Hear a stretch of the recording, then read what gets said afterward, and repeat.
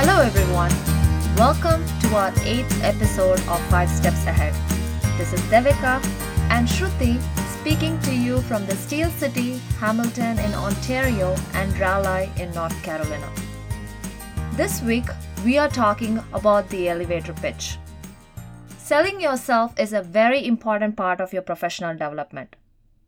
We do it offhandedly every single day.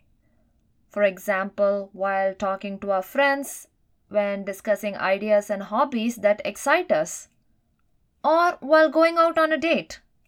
So, how about perfecting the art of delivering the elevator pitch professionally? So, Shruti, how would you define an elevator pitch? Well, if you were to Google elevator pitch, you would find this result. An elevator pitch is defined as a succinct and persuasive sales pitch.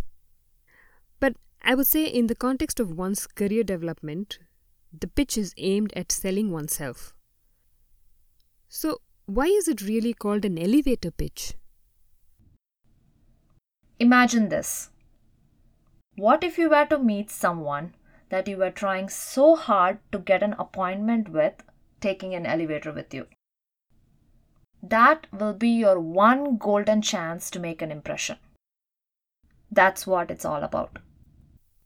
Your aim should be to deliver a concise and convincing personal statement within the time taken for an average elevator ride, and that should be approximately 20 to 30 seconds. Also, in my opinion, we could look at it as something that symbolizes our own ascension in our careers, sort of like the elevator ride to higher positions. So, what can you say within 20 to 30 seconds? Well, obviously there's a lot that you can say, but what should you really say? I think you have to talk about who you are. Certainly your name and affiliations, but don't go overboard with getting into the details. What's more important is to convey what's valuable to you, because that's what is going to really define who you are, and also strike a chord with those like-minded individuals in your audience. While the content has to be good, it's also essential that the content can be easily recalled by the listener. In other words, you want to be remembered. For this, you have to make sure that you have your listener's attention. So how do you achieve that? There's the age-old marketing technique that advertisers use, the caption or the tagline. Try and give a crisp and interesting sort of prelude to what you're going to say. This way, you catch the ear of your listener. So now, moving on, let's test a few example pitches. Here's how mine would go. Hi, I'm Shruti. I have a PhD in human genetics. I worked on genomic rearrangements in children with intellectual disability. I am looking for a research position in the field of clinical genetics. I hope to make a difference in patients' lives. Now, while my intent and passion are mentioned, the pitch as such isn't really memorable, which also goes to say that I will be forgotten. There is some specific information about the PhD work, which isn't really necessary here. It can be reserved for someone who would like to continue the conversation with me later. So, Devika, let's hear yours. Awesome. I'm Devika. I just graduated with my PhD recently. I am looking to explore career opportunities involving business and science communication. A friend of mine told me that sales and marketing people attended these networking events, so that's what brings me here. This elevator pitch works perfectly in a networking event. There is an introduction and intent.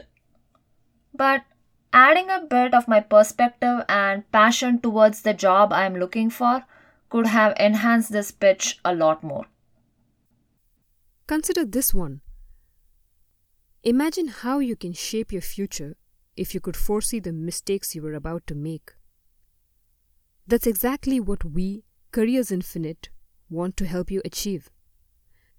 We offer you the opportunity to learn from experienced professionals about their career path, choices, and regrets.